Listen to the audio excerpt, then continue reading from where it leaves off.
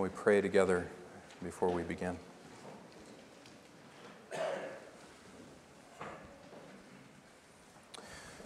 Lord Jesus, it is our great hope and our confidence that when we approach with our souls the mercy seat, we know that you answer prayer. And when we fall there humbly before your feet, we know that none can perish there. With a humble and broken and contrite spirit, coming before you, Lord Jesus, and falling before you as King, as Lord, as Savior, as Redeemer, none can perish there. But Lord, we live in a world that's perishing, and we live in a world that loves to perish.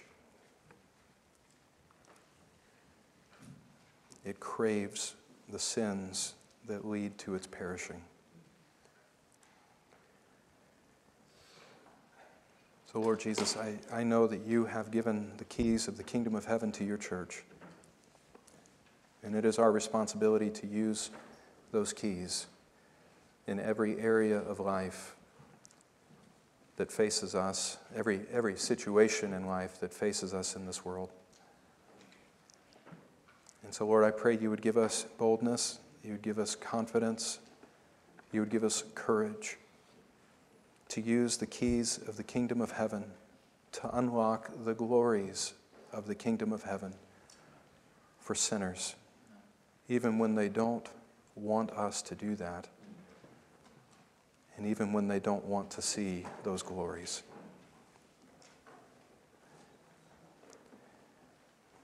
Father, we pray you'd be with us, that you would strengthen us, that you would protect us, you would guard us. We know that the gates of Hades will not prevail against us. You have shattered those gates. You have defanged the dragon, and he cannot hurt us anymore. So help us, Lord, be confident in you, stand firm in your word, and proclaim it boldly and in faith, that you might be glorified and that sinners might be saved. God, we ask this in Jesus' name. Amen.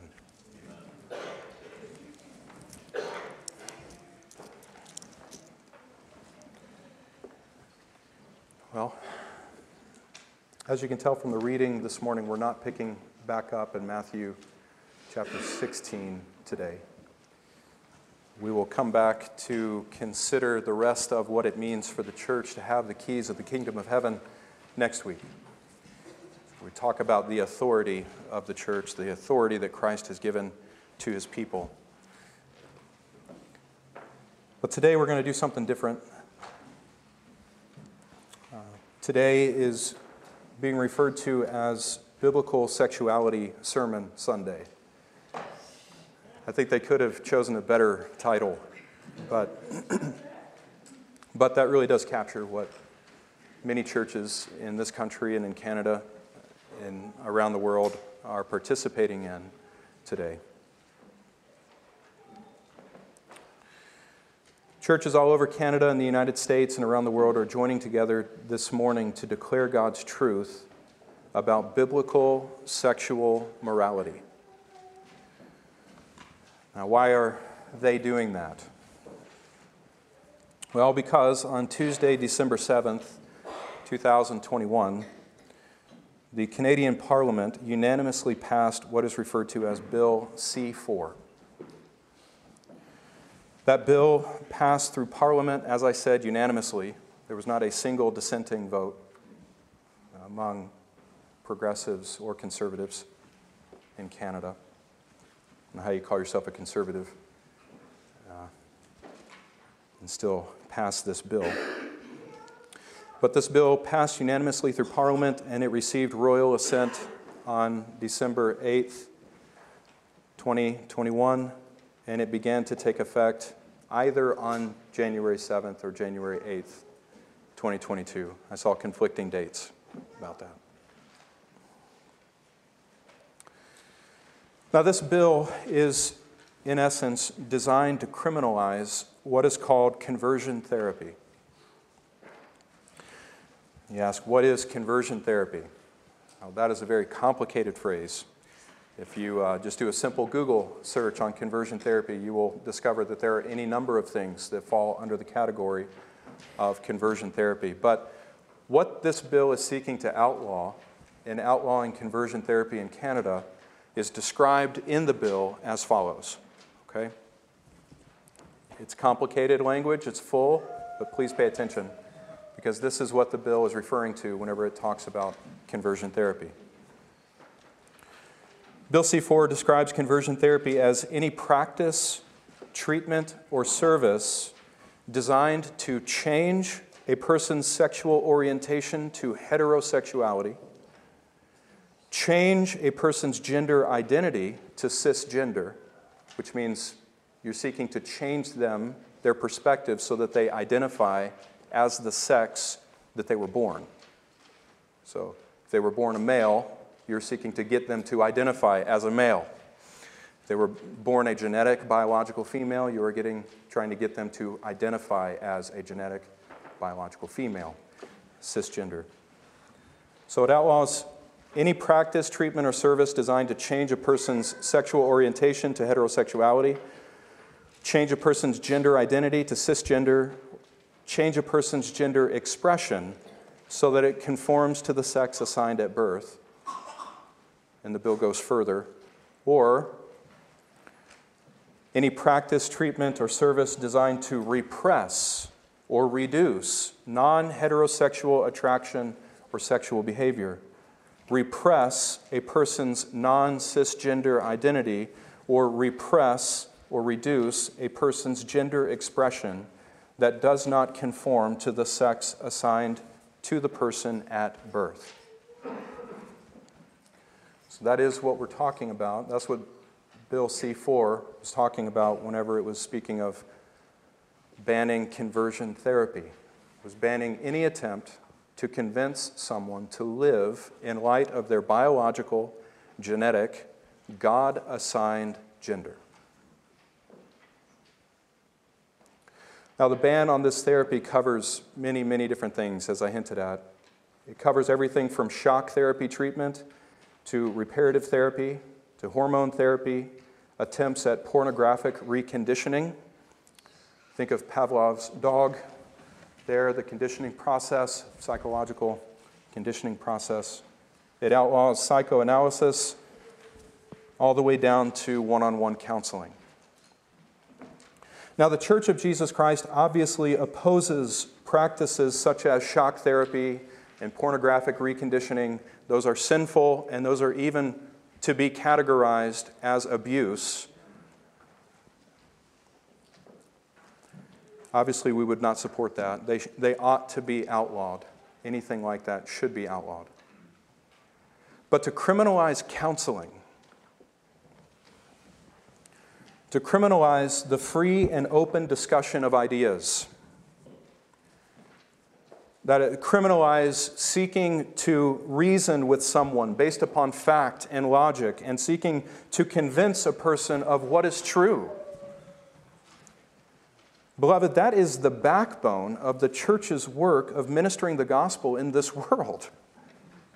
As Pastor Grant wrote in our January Oak Ridge article, every Christian is called to be a counselor.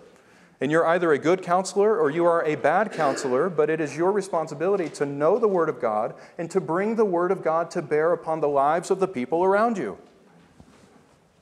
Biblical counseling. The Canadian government has now declared that act, that attempt to reason with someone about what is true and get them to conform to what is true, the Canadian government has now declared that is illegal within their sovereign borders. This bill makes clear that it would not criminalize conversations in which a person expresses an opinion on these matters unless that conversation forms part of an intervention designed to make a person heterosexual or cisgender. So in other words, you can voice your opinion about something unless you are trying to convert someone to your opinion in voicing that opinion. Now, what's really unfair about this bill, the double standard here, is that the other side that this bill is seeking to protect is doing the very thing that they're saying others can't do. Right? I mean, that's the inconsistency here. That's just a picture of the inconsistency of the secular worldview. You can't hold everything together in a secular worldview. It all falls apart.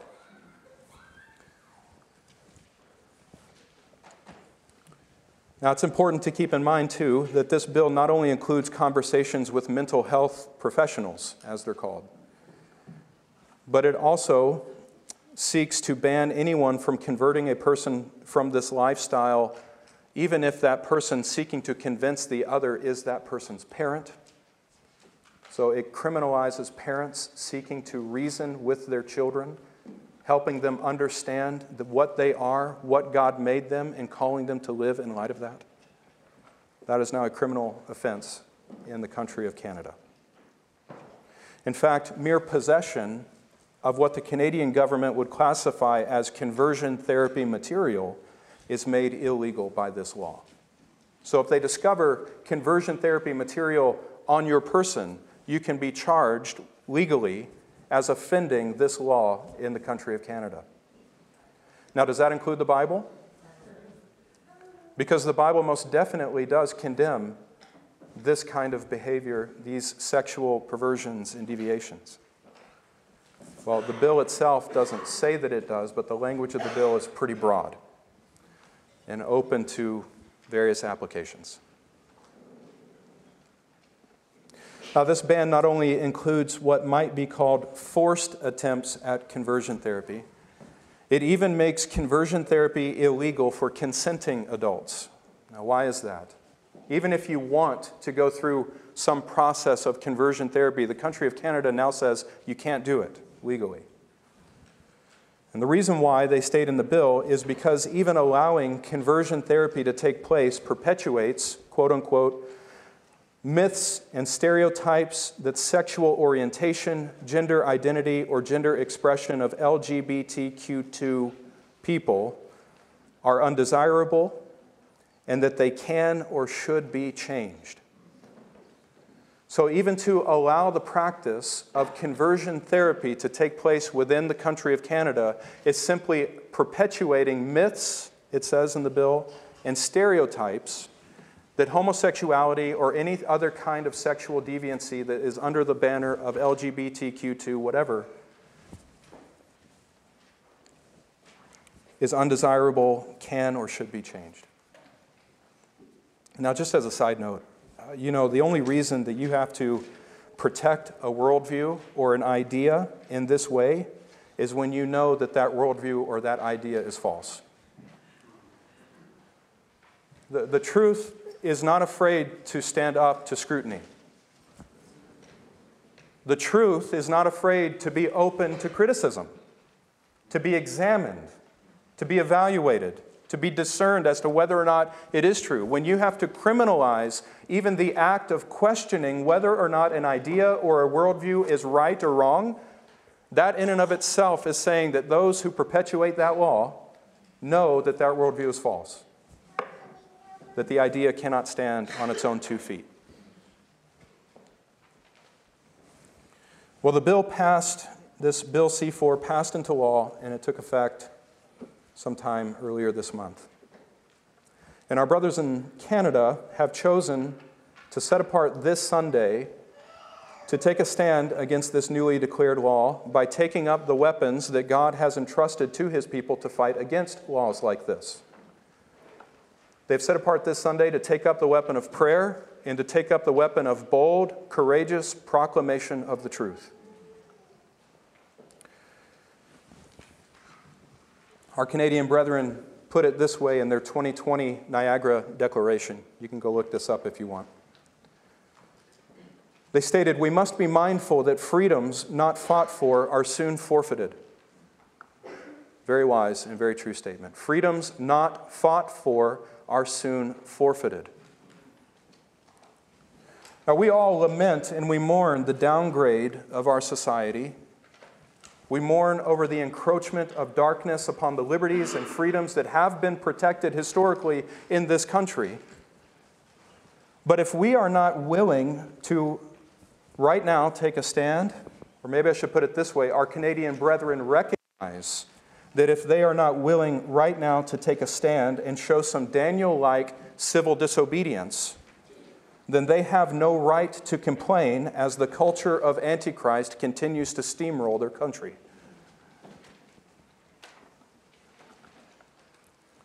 So today they are choosing to stand and they are choosing to fight. And they have called upon us, as their American brethren, to stand in solidarity with them today by publicly preaching a sermon that specifically proclaims the biblical truth that homosexuality and transgenderism are serious sins condemned by God, and that continuing in this sin will exclude a person from salvation unless he or she repents and turns to the Lord Jesus Christ in faith. And so the elders believe that it is right for Oak Ridge Community Church to stand with our brothers and our sisters in Canada today. Now, why do this? Let me address this before we get into our text for today. Why do this? Should we really be concerned about what is taking place in relation to the church in another country? Besides, aren't we, by doing this, aren't we just painting a huge target on our own backs for the enemy to shoot at? Aren't we just putting ourselves out there and identifying ourselves as those who stand against ideas like this? Isn't that inviting trouble? Well, apart from the fact that Christ's church is universal, and therefore what happens to one part of the church must impact all the others, and apart from the fact that Christians are commanded never to be ashamed or afraid to speak the truth, even if it does paint a target on our backs. I mean, goodness, guys, we preach the gospel of a God who loves the world that hates him. Jesus said himself, if they treated me this way, they will treat you this way too. Speaking the truth will invite trouble from a world that hates the truth. But let me offer a few other reasons that it's wise for us to join in on this stand with our brothers in the North, in the North.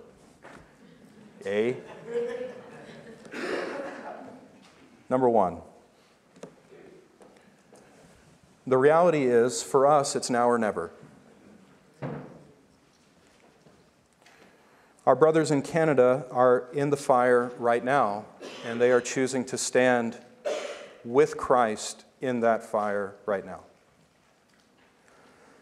If we in this country cannot take a stand for the truth when we have freedoms to do so, we will not have the spiritual and moral fortitude to do it when those freedoms are being repressed. Now, we should never, this is a parenthesis here. Let me correct some of the ways that we talk about freedoms in this country. The freedoms that we hold up in this church as those that ought to be honored by the government are not freedoms that can be taken away. They are freedoms that can be repressed. They are freedoms that can be oppressed. They are freedoms that can be suppressed, but they are not freedoms that the government can take away because they are freedoms endowed upon us by our Creator. So we should never give in to the language that allows the government to think that freedoms are something that is in their prerogative to take away. Because once we start using that language, we are conceding to their claim that they gave us those freedoms to begin with. So stop talking about the government taking away freedoms. They can't. They can only repress them and suppress them. They cannot take them away.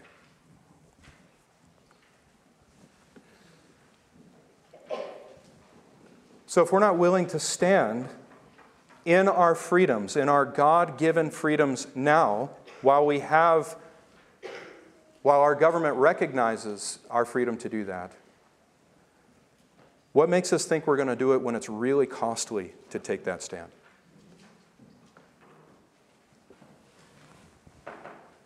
Secondly, and related to the first, the second reason we ought to take this stand with our Canadian brethren today is because we are closer to being in the same boat with them than what we may realize.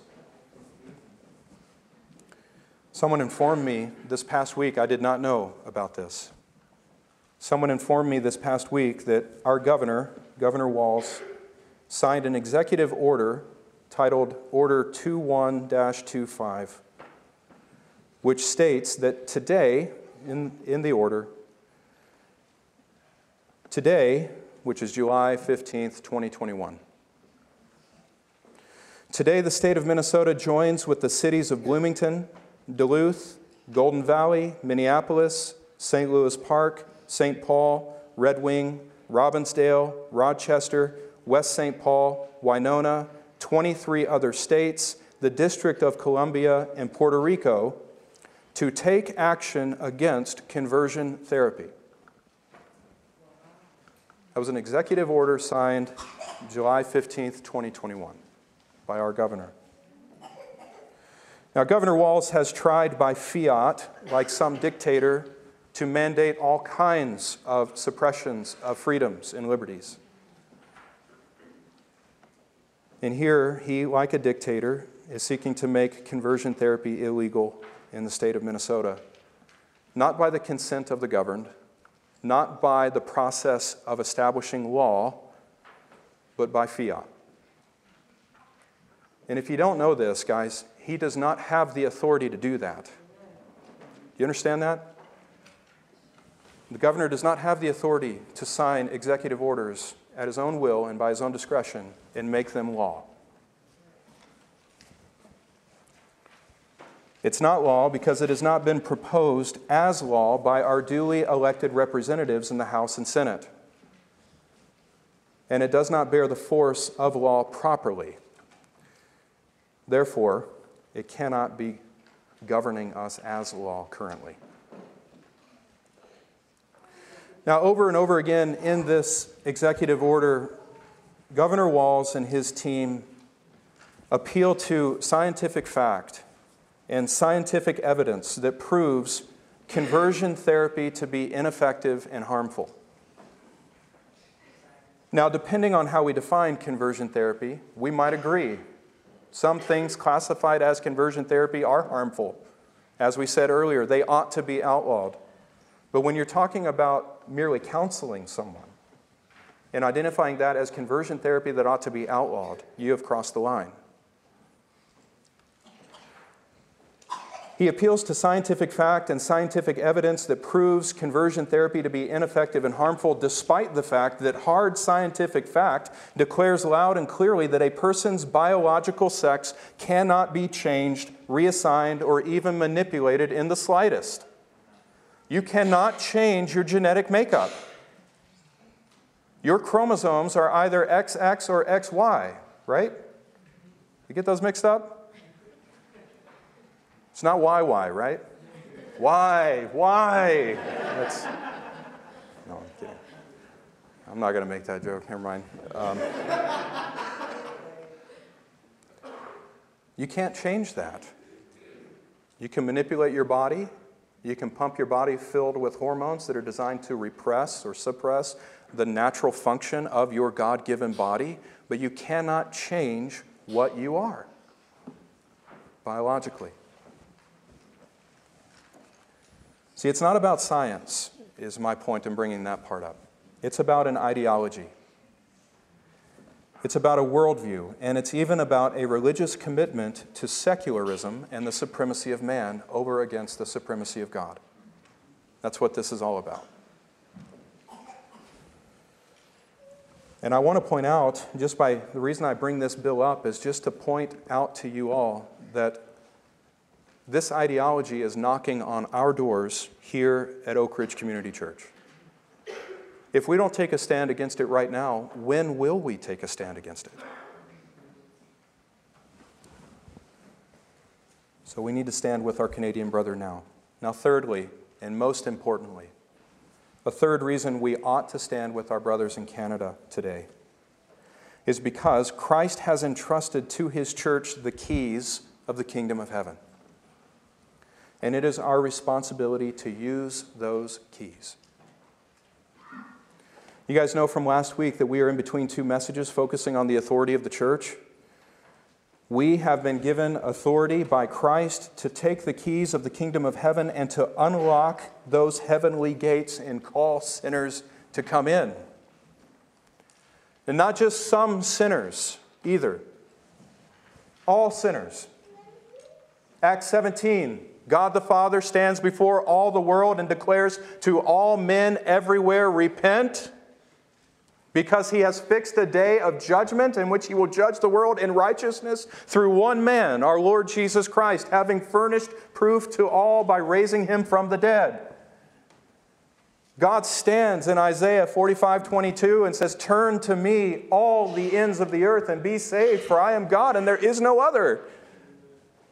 The church is responsible to take the keys of the kingdom of heaven and go to each and every kind of sinner in this world and seek to unlock those gates for them.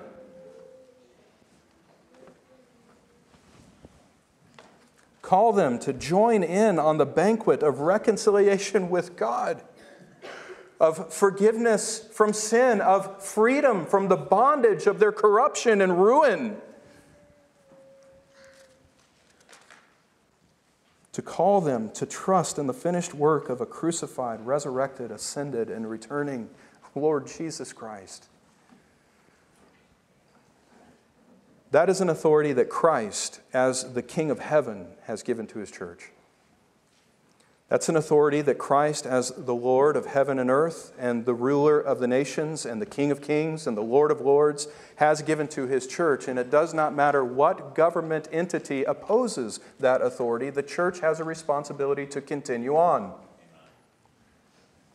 You know, when the king Darius, when he signed that decree saying that no one could pray to any other god except him for 30 days, Daniel just kept right on doing what he had been doing all the time. You know what he did? He ignored the king's decree. And I'll tell you, if all the people in the world began ignoring these unjust and freedom-limiting decrees, these decrees would lose their power. And I'm not trying to be political here. I'm trying to be a faithful servant of Jesus Christ. We have a responsibility to our society to seek to do good to our neighbors, to honor Jesus Christ above all else and seek to do what is best for those who live around us. Seeking to do what is best for them does not include being silent when tyranny is on the rise. That's not good. What is that going to do for your children? What will your children say about you in the stance that you took to stay that tyranny? Well, we look back with fondness upon our revolutionary fathers in this country. More so, I look with fondness upon the church leaders who led this country to that point in the century prior. A country where the freedom of the church has been lifted high in a way that no other country has experienced in this world. We look back with fondness on them, and yet, how much of our attitudes today would incriminate them if we were with them? Well, we love the freedoms, but we sure don't want to fight for them, right? This is an unbiblical passivity that has crept in upon the church, and it needs to be eradicated.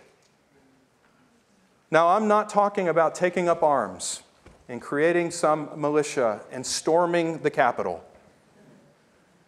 What I am talking about is being faithful to use the weapons that our God has placed in our hands. We don't fight with weapons of the flesh.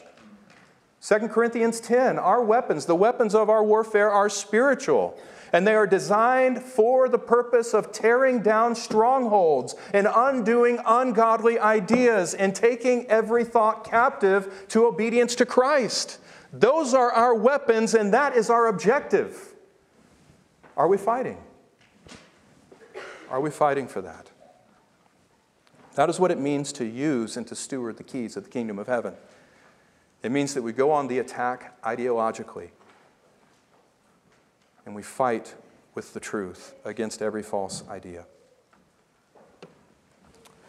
So, for these three reasons, I think it is right and it is proper that we at Oak Ridge Community Church stand with our Canadian brethren today for the glory of Jesus Christ and for the good of His church. Now, for the rest of this, well, hang on. My eye just caught a quote, and I have to read this. We're going to move on to the rest of our time this morning in a minute, but John MacArthur wrote an open letter a couple weeks ago, and there was one statement in it that I thought, that needs to be heralded. That needs to be proclaimed loud and clear. He said, the world system and its human governments will gladly send people to hell. But our calling is to rescue people with the truth. That is our calling, isn't it? The world has no problem sending people to hell. They have no problem affirming people in a lifestyle that will send them to hell.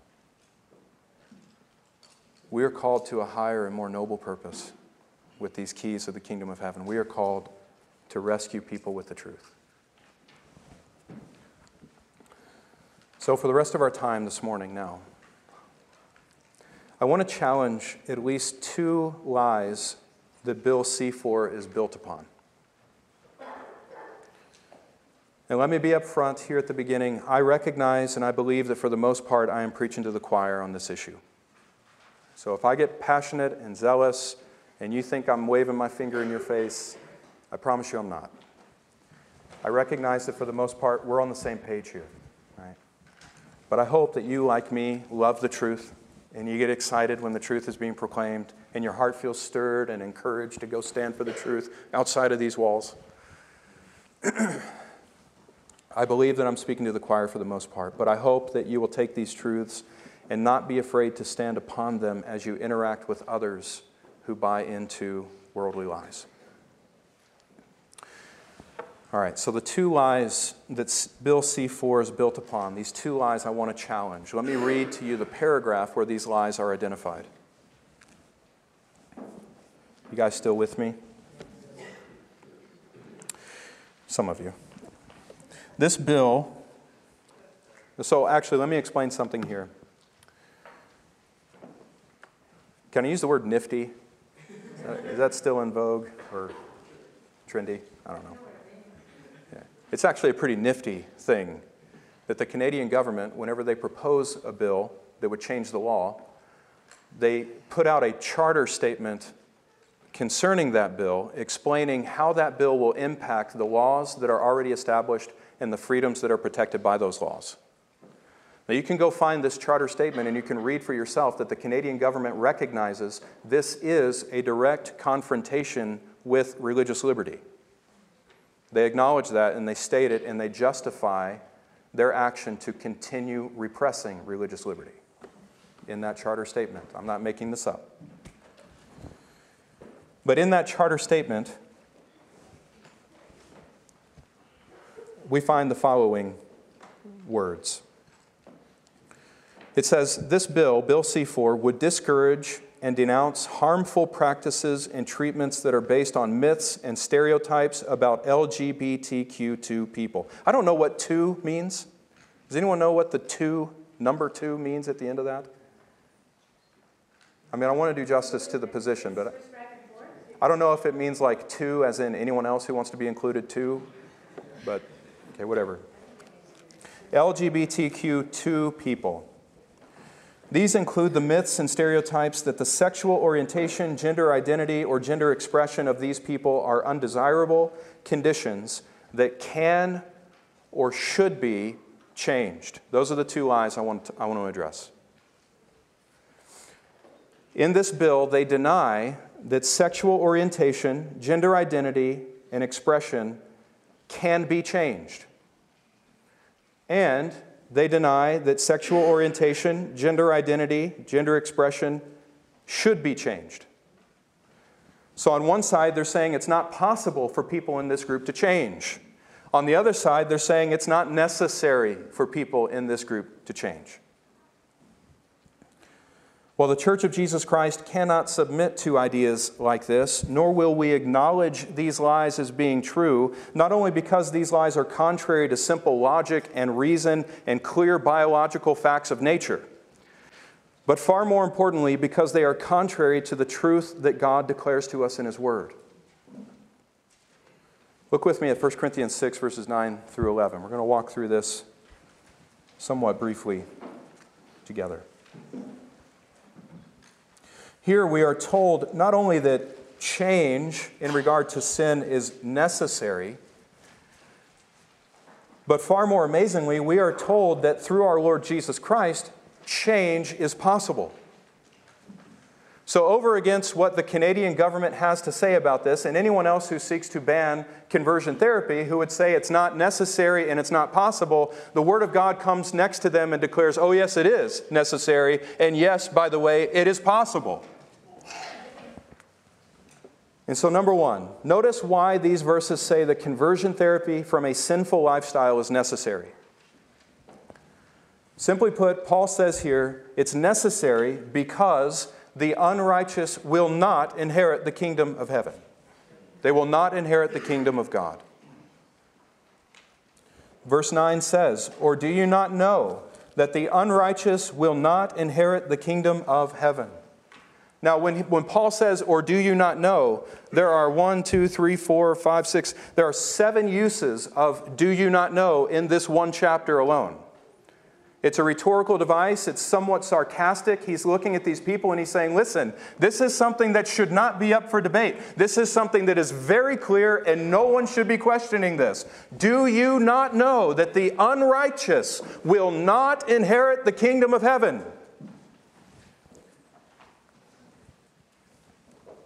Paul says you should know this. This word here for unrighteous, too, is really important to pay attention to. This is not merely talking about unrighteous behavior.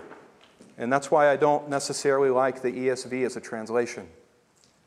Because it turns what this is actually an adjective.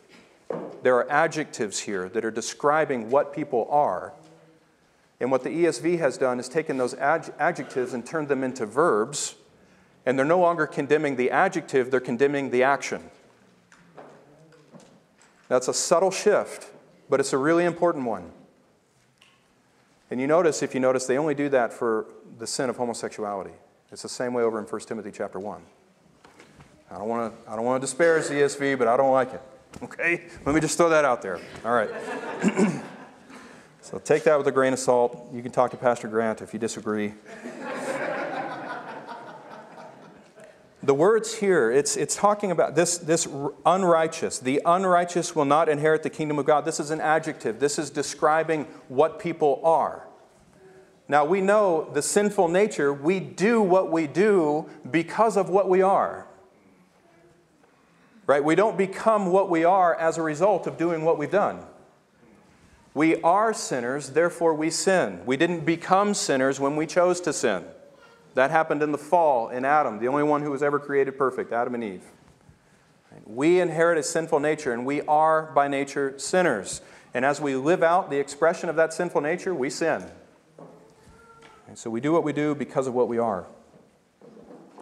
Now, Paul's saying here that those who are unrighteous, those who are characterized by a lifestyle of sin and contrariness to the law of God, they will not inherit the kingdom of heaven. Now, this is why, over against what the government of Canada or Minnesota or any other government might say, the church must affirm the necessity of the biblical kind of conversion therapy. Because Jesus himself said, unless a person is converted, he cannot enter the kingdom of heaven.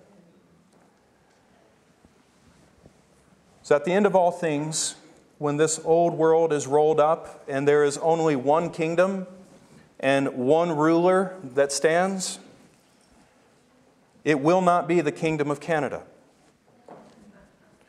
It will not be the kingdom of the United States of America.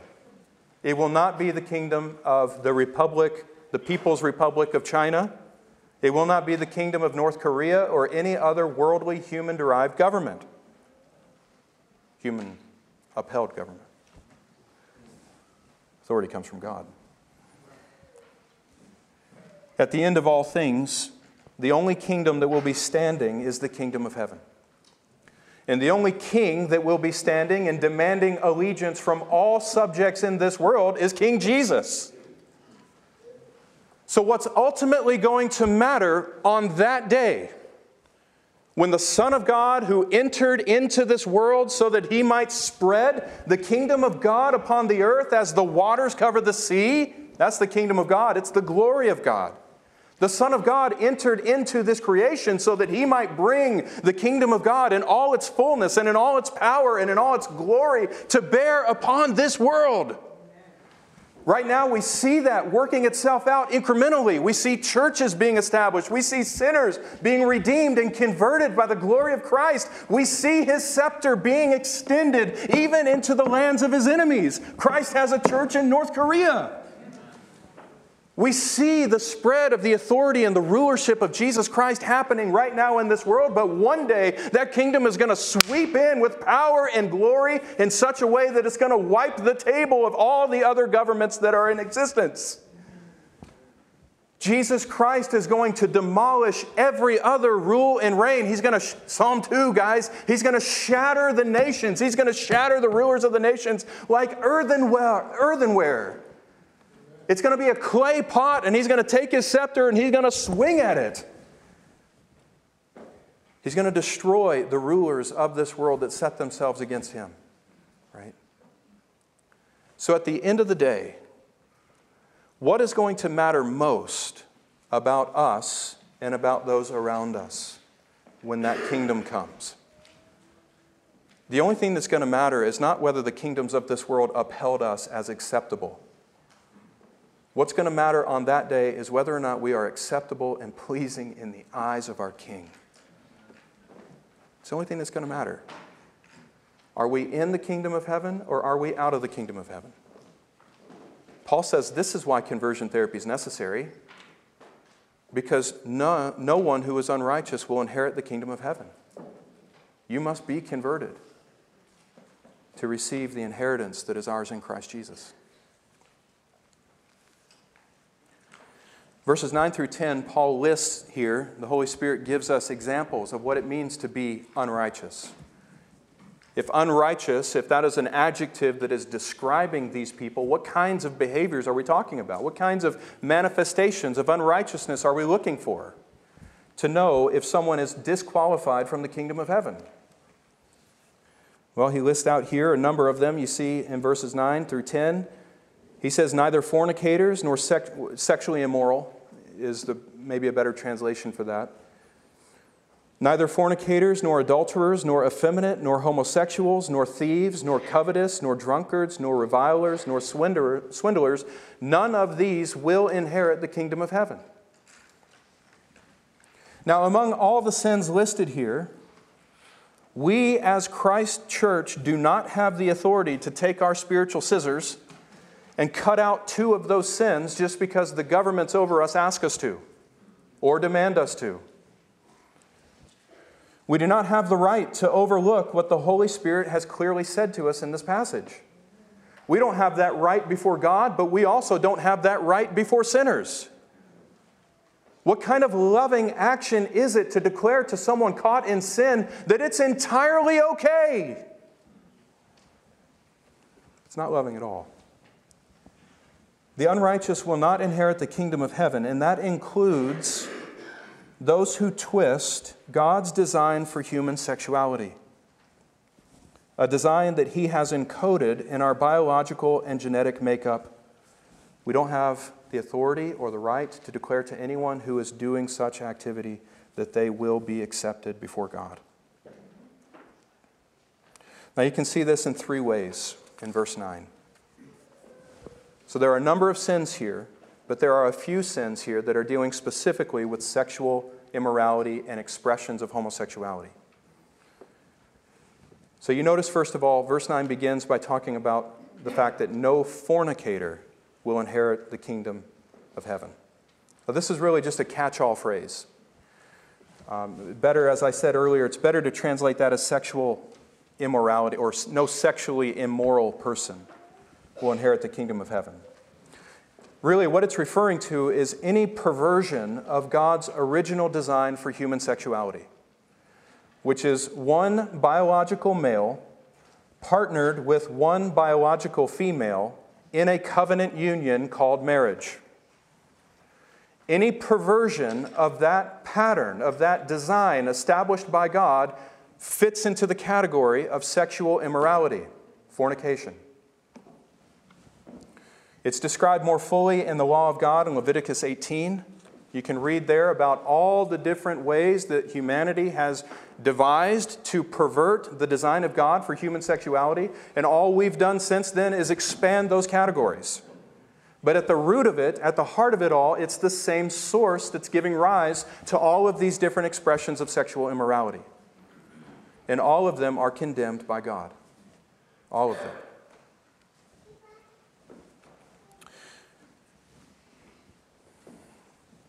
So that obviously includes the broad spectrum of sinful behavior that is celebrated under the LGBTQ2 banner. So that's one way that Paul refers to and references this sinful behavior in addressing homosexuality and sexual immorality as what will disclude someone from the kingdom of heaven.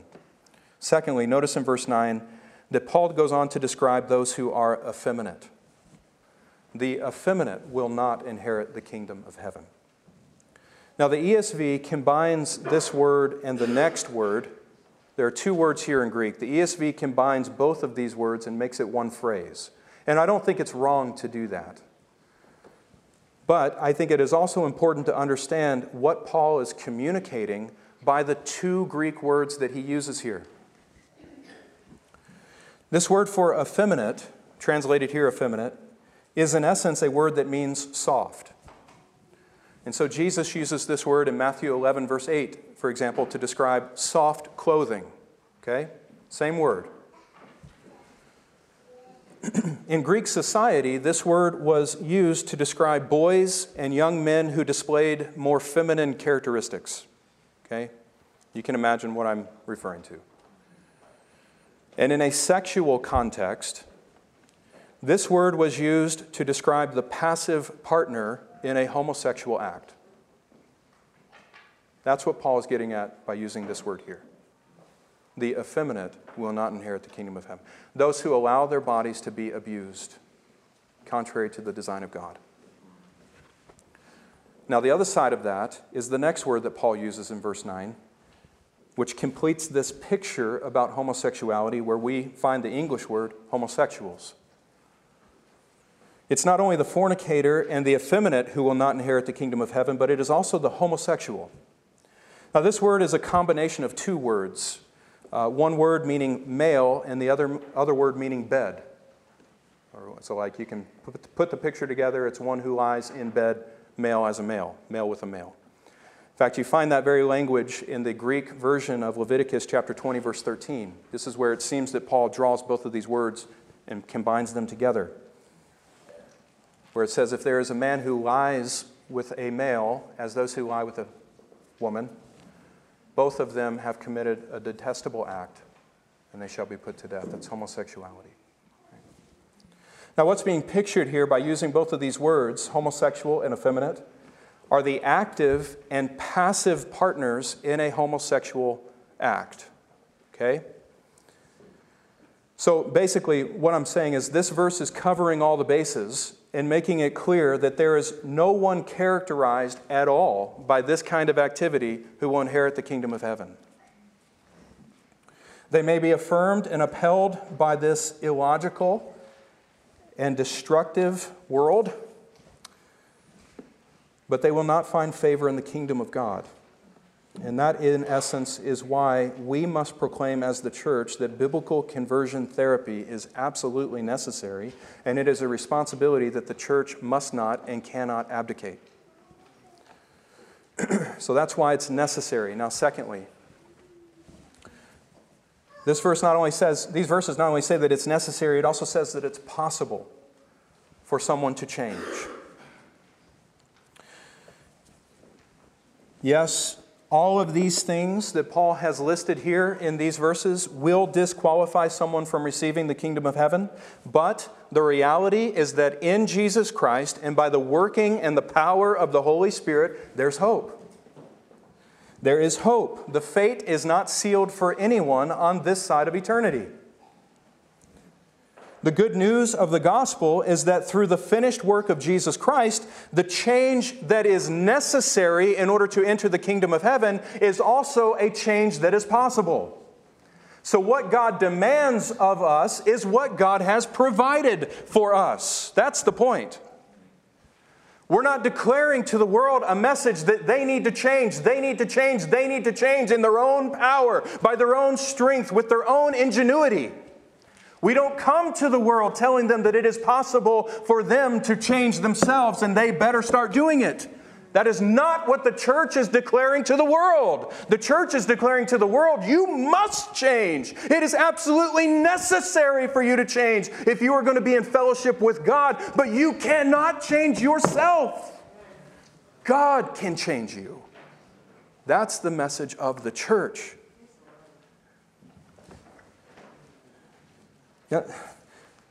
The good news of the gospel, of Christ's finished work, is what we go proclaiming to people to change them. We're not going out into the world and proclaiming a morality for people to live up to. You understand that? We are preaching the gospel, and the gospel will bring morality. But we don't call people to morality before we call people to Christ. Look at verse 11. All of these things that Paul has mentioned in verses 9 through 10 will exclude a person from the kingdom of heaven. But look what he says here. And such were some of you. Who is he talking to? He's talking to the church. He's talking to believers, right? They're not believers because they were not trapped in these sinful lifestyles. They are believers in spite of the fact that they were trapped in those sinful lifestyles. So often I hear, now I'm getting to a point, but so often I hear people talk about this sin of homosexuality as if it's something that's unredeemable. As if this is the mark that God has consigned a person to hell and there is no redemption from that. Now true, Romans 1 says that homosexuality will mark a society that is being handed over in the wrath of God. But that does not speak to the individual who is caught in that sin. This verse right here tells us that it is possible for someone, even trapped in this sin, to find deliverance through the Lord Jesus Christ. You notice the tense of that verb, such were some of you. Not such are some of you. This is what you were, but this is no longer what you are. They used to be covered in and identified with these sins. But Paul says, you were washed. You were washed. In other words, something happened to these sinners that can only be compared to what happens when something dirty is washed up and made clean. These sins used to characterize them, but something came along with enough cleansing power to remove this dross from their lives. He says, not only were you washed, but you were also sanctified. That is, something came and separated you from all of these sins. Something came and made a division between you and the sin that used to characterize you. Something came with God's almighty power and severed the connection between the sin that used to identify you and separated you unto God, now giving you a new identity, which is citizen of the kingdom of heaven. So that which excluded you from the kingdom of heaven before, something has come alongside and sanctified you from that and sanctified you unto the kingdom. It's a wonderful picture. Wonderful picture. But you're washed, you're sanctified, and you were justified. That is, you were declared righteous in the presence of God. Despite what you were, you used to be unrighteous. You used to be all of these things. You used to be disqualified from the kingdom of heaven, but now you are declared righteous in God's sight. You are declared worthy to be an heir of His kingdom. Something happened to these believers to take them out of their sin and death and exclusion from the kingdom of heaven and to bring them into fellowship with God and make them heirs of the kingdom of heaven. What happened? Well, the world comes alongside and says, nothing happened. It's impossible. It's impossible. And in fact, it's not even necessary. Why are you even talking about this? Well, what happened to effect such a transformation? What was powerful enough and strong enough, and what was able to bring about such a radical change in these sinners in Corinth? You know the answer yourself, do you not? Do you know the answer of what came and caused this type of radical transformation in the lives of sinners? Don't you know this in your own life? Haven't you been radically transformed by something that took you from what you were and made you something new? Made you something glorious for Christ. Don't you know what that is? What is it? It's the gospel. It's the power of the name of Jesus Christ being applied by the ministry of the Spirit. That is the only thing that is powerful enough to sever a sinner from his or her sin and make them children of the living God. My friend, this is why the world declares that conversion therapy is an impossibility. This is why they declare that scientifically it is impossible to change someone who identifies in the LGBTQ2 categories. Because the world does not possess what is powerful enough to sever the love relationship between the sinner and his sin and to set that sinner free. The world doesn't have anything strong enough to do that. And you will never have success setting a sinner free from any sin, much less the sin of homosexuality, by invoking the naturalistic, man-developed tools and methods of the world. It never happened. The sinner loves his sin too much. It's an issue of affections. We were talking about that in Sunday school this morning. Conversion is an issue. It's a matter of your affections being changed so that you no longer want to do the things you used to do. You used to love your sin. Now you're set free and you hate your sin. You used to hate the idea of God and you avoided the idea of God at all costs, but now you're consumed with Him. What happened? Conversion happened. Regeneration happened. The name of Christ happened. It came into your life. Every Christian, no matter what sins used to define us, know the reality of this truth. We know that nothing was strong enough to break our infatuation of drunkenness, with drunkenness and lust and thievery and violence. Christ and Christ alone, by the power of His death and resurrection, was able to set us free. It's like the lame man in Acts 3:16, right? His whole life spent lame. Peter and John come and they invoke the name of Jesus over this man, and they say, "Rise and walk in the name of Jesus." And what does this man do? He gets up and he starts walking.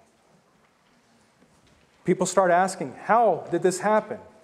What made this man change? Peter responds in verse 16, on the basis of faith in Jesus Christ's name. In the name of Jesus, this man has been strengthened.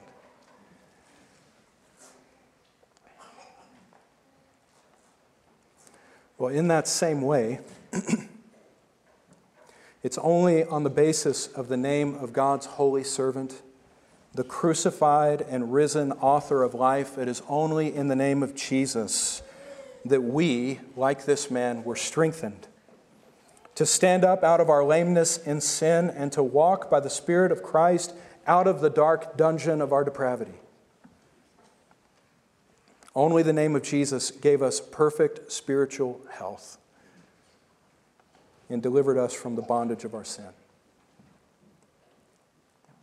And the reason it is only invoking the name of the Lord Jesus in faith that is powerful enough to set the captive free is because it is only the name of Jesus that the Holy Spirit is pleased to own and magnify and exalt by bringing the sinner the liberty Christ has purchased for him.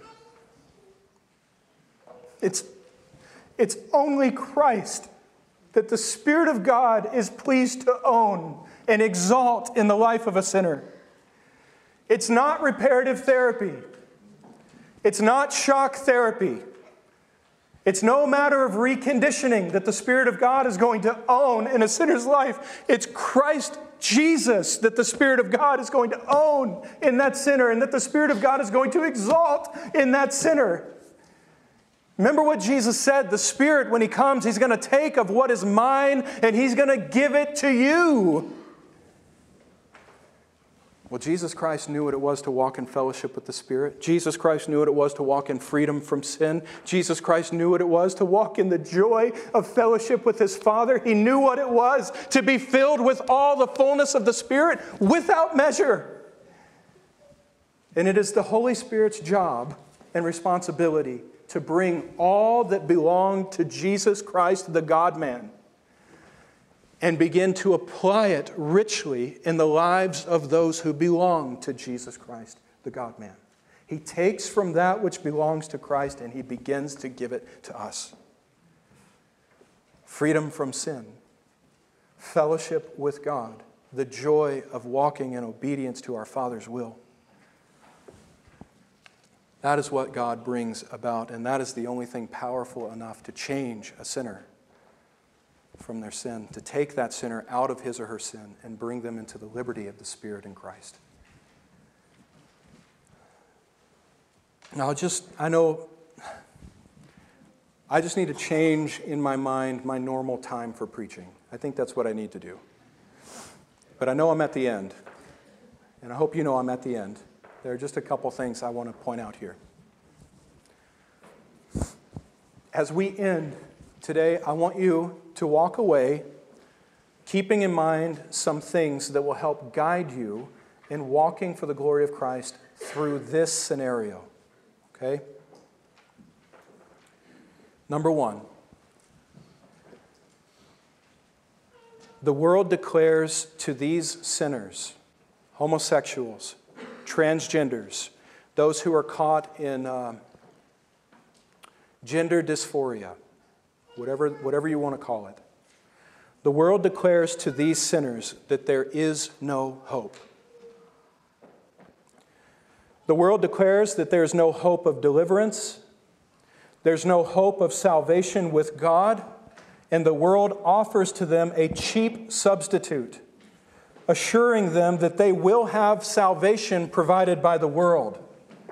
But let me ask you this question. What is salvation and acceptance with the world going to accomplish in the day that Christ's kingdom comes? It is a cheap substitute designed to placate the sinner right now, not addressing the reality of what that sinner will have to pay later. What hope is there for someone who is so internally conflicted that they are ready to mutilate their bodies and ruin the rest of their lives in hope of finding relief? The world declares to that person, there is no hope. And not only does the world declare to that person, there's no hope, the world declares to that person, this is actually good.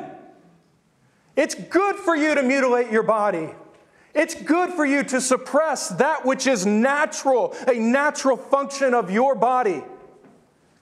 It is good for you to ruin your life. It's good for you to enter into a category of society where the suicide rates have skyrocketed.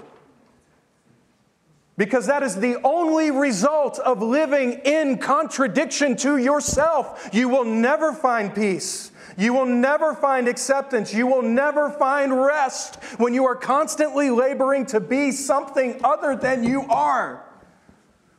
The world comes alongside and says, that's good. You should stay just like that.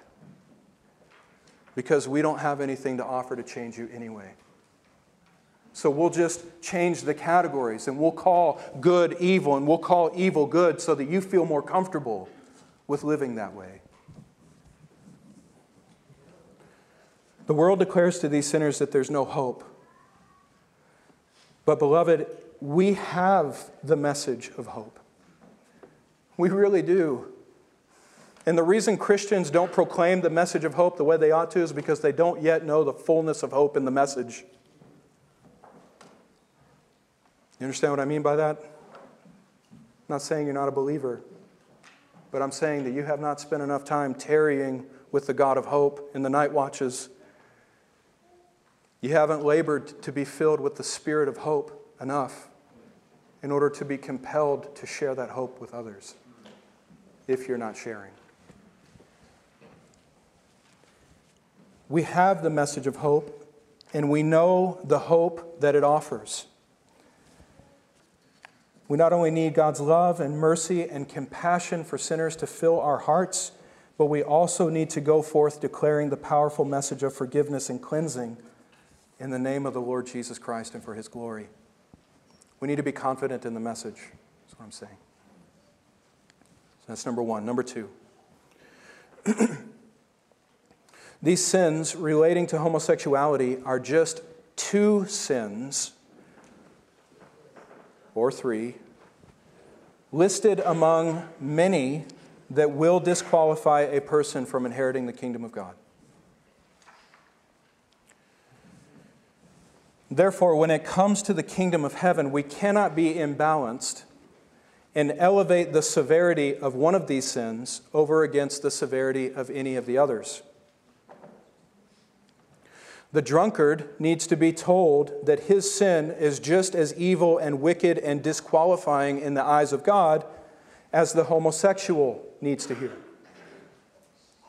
The thieves and adulterers and liars, and let me add to this, adultery includes looking at pornography and looking at women in lust, or fantasizing about men who are other than your husband or not your husband.